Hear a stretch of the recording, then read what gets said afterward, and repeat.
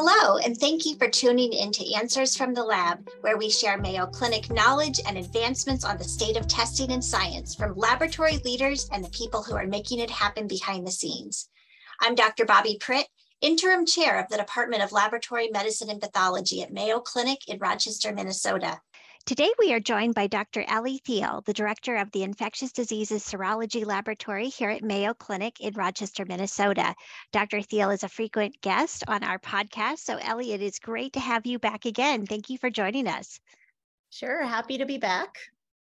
So let's talk this time about dengue and chikungunya virus. We've talked about a variety of topics, fungal infections most recently, but now we're hearing more about infections with these two viruses. So what causes the outbreaks that we have been hearing about in South America? And maybe you could just tell us a little bit about what's been going on. It's a pretty tough situation in South America right now. The number of arboviral infections, which is primarily dengue and chikungunya, have skyrocketed. So just really quickly, in all of 2022, they had a total of about 3.1 million cases of dengue and chikungunya and Zika. Currently, to date, South America has had about 2.2 million cases already and over 300 deaths. So it's a big problem. So again, the two viruses we're talking about are dengue virus and chikungunya virus.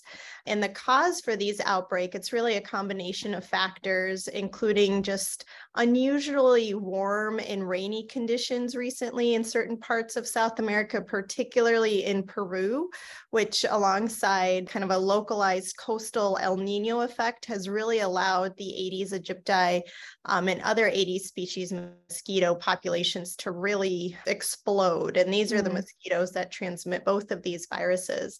And then also we have the concern over just generally rising temperatures all over the globe that has allowed Aedes mosquitoes to really overwinter in geographic regions that they don't typically inhabit.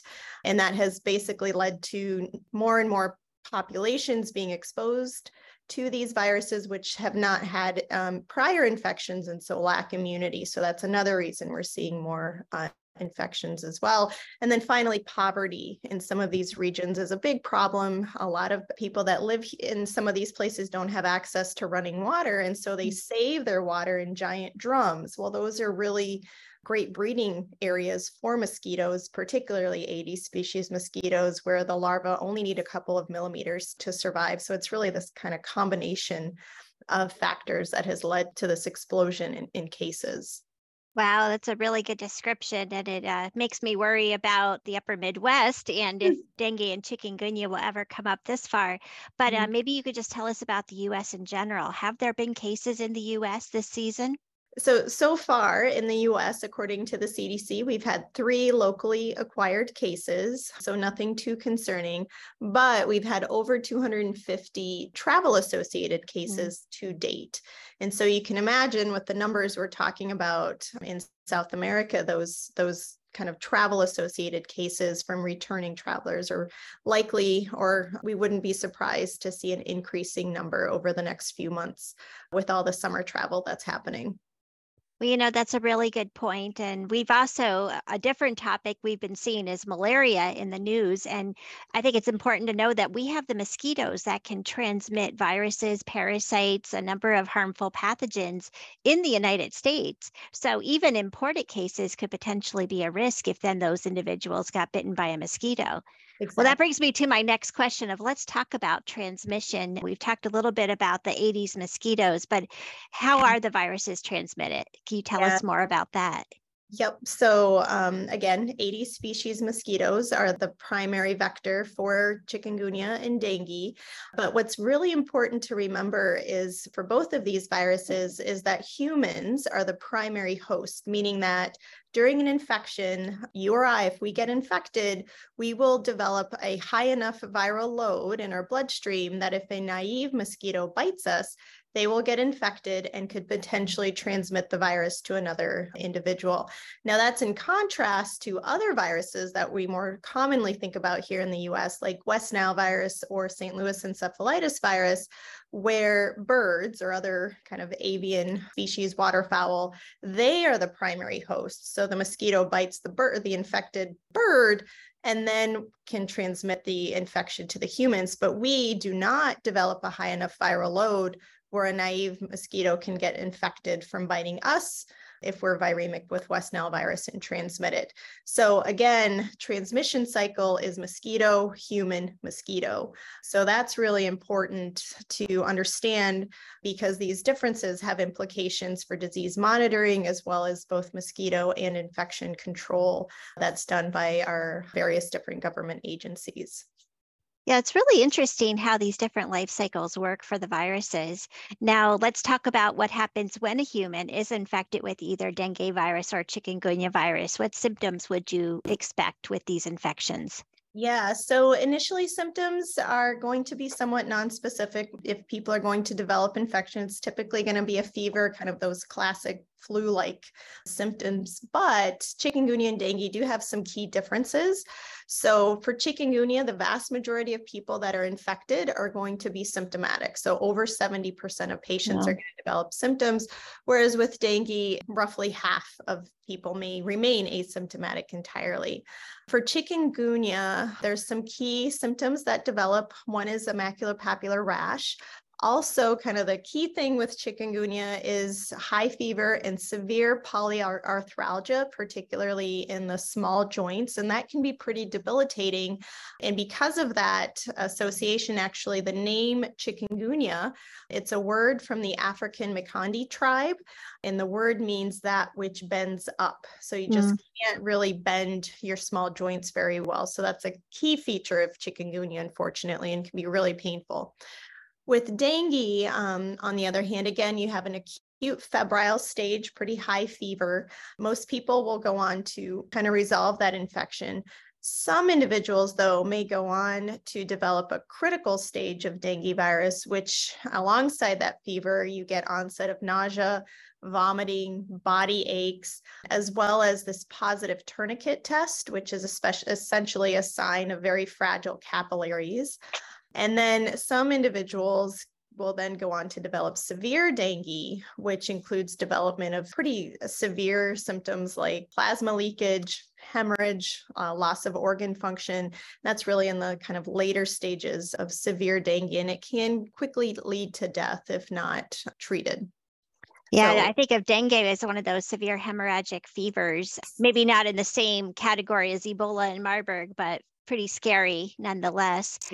I do know someone that had chikungunya, and they were a resident, and they felt like their joints were those of a 90-year-old person with severe arthritis. They could hardly get out of bed, and yet they were a resident and they had to get up and go see patients. And so both could be terrible. I wouldn't wish them on anyone. No. So how do we diagnose them? What tests do we offer here in our Department of Lab Medicine and Pathology to help our physicians and our patients in diagnosing their disease? Yeah, so we have kind of the full gamut of testing available. For both of these viruses, we have both molecular assays and serologic assays. So molecular testing with the RNA detection, obviously, that is recommended kind of in the acute stages of disease when patients have a high viral load. So typically anywhere within the first 7-ish to 10 days is when molecular testing is probably going to be most sensitive. For both dengue and chikungunya, after that stage, we have serologic testing to detect IgM and IgG class antibodies. So again, this is kind of for the later stages when viral load may not be as high and patients have developed a detectable immune response. For dengue, for some areas that don't offer dengue PCR testing, there is an antigen test available, NS1 antigen detection in blood. the release of that antigen actually overlaps with the viremic phase of infection, which is not surprising. So if molecular testing isn't available for dengue, the recommendation would be to order an NS1 antigen test, as those should be positive at around the same time. So we have, again, serology and molecular testing, and it's really important to know the duration of symptoms for your patient to help guide which of those types of tests you should order and when.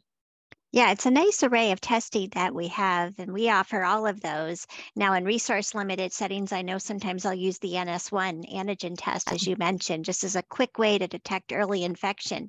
So we're talking about detecting infection. Why is it important to detect infection, particularly early on in managing these infections? Right. So there's no targeted antiviral treatment for either of these viruses. They both really rely on supportive care, which is critical in cases of severe dengue. But it's also important to identify these in order to discontinue any use of unnecessary antibiotics. But also it helps us kind of keep track of where we're seeing these infections and diseases from an epidemiologic perspective. So for all of those reasons, it's important to be able to diagnose these viruses quickly and accurately. Yeah. This is a lot of great information. Where would you point physicians or even patients in the general public to if they wanted to learn more about these viruses?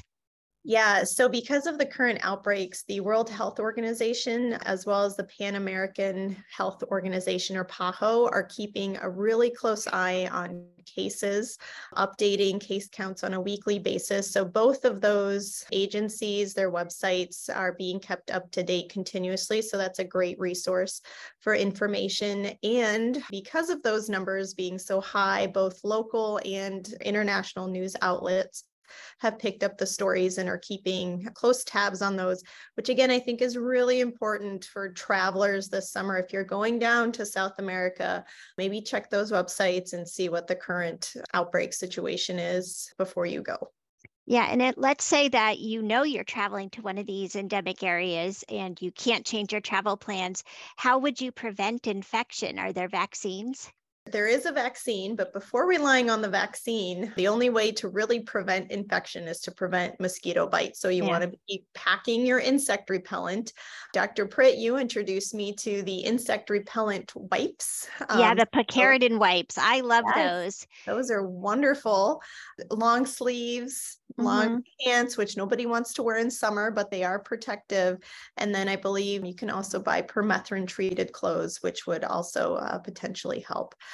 But as you mentioned, there is a vaccine for dengue virus, the Denguevax, and it is FDA cleared, but it's cleared for a very specific group of individuals. It's cleared for children aged 9 to 16 who have had a previously laboratory confirmed infection with dengue virus. So that really narrows down the group of individuals that can get this vaccine. And I should say that those particular individuals that also live in an endemic area, which for the US would include a number of territories. So you and me, well, we're not 9 to 16 anymore, but not just 28. What can I say? Yeah, well. So there is a vaccine, but it is for a very well-defined group of individuals. So preventing mosquito bites. Preventing mosquito bites. Well, you and I have talked about this many times in the view of mosquito-borne diseases like West Nile, but also tick-borne diseases. So probably I tell people now, consider it something you do when you go outside. You put your sunscreen on, and then you should also consider some sort of insect or tick repellent. Just make it part of your routine. I just had a thought. They should combine sunscreen and insect repellent in one product. That doesn't smell weird. That doesn't smell. Yes. Yeah.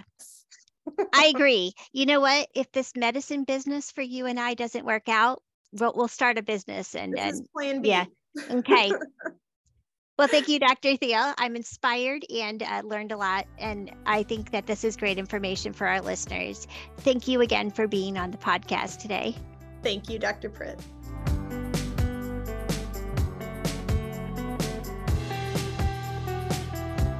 Thank you so much for tuning in to Answers from the Lab. Be sure to subscribe to this podcast and don't forget to tune in every Thursday and every other Tuesday.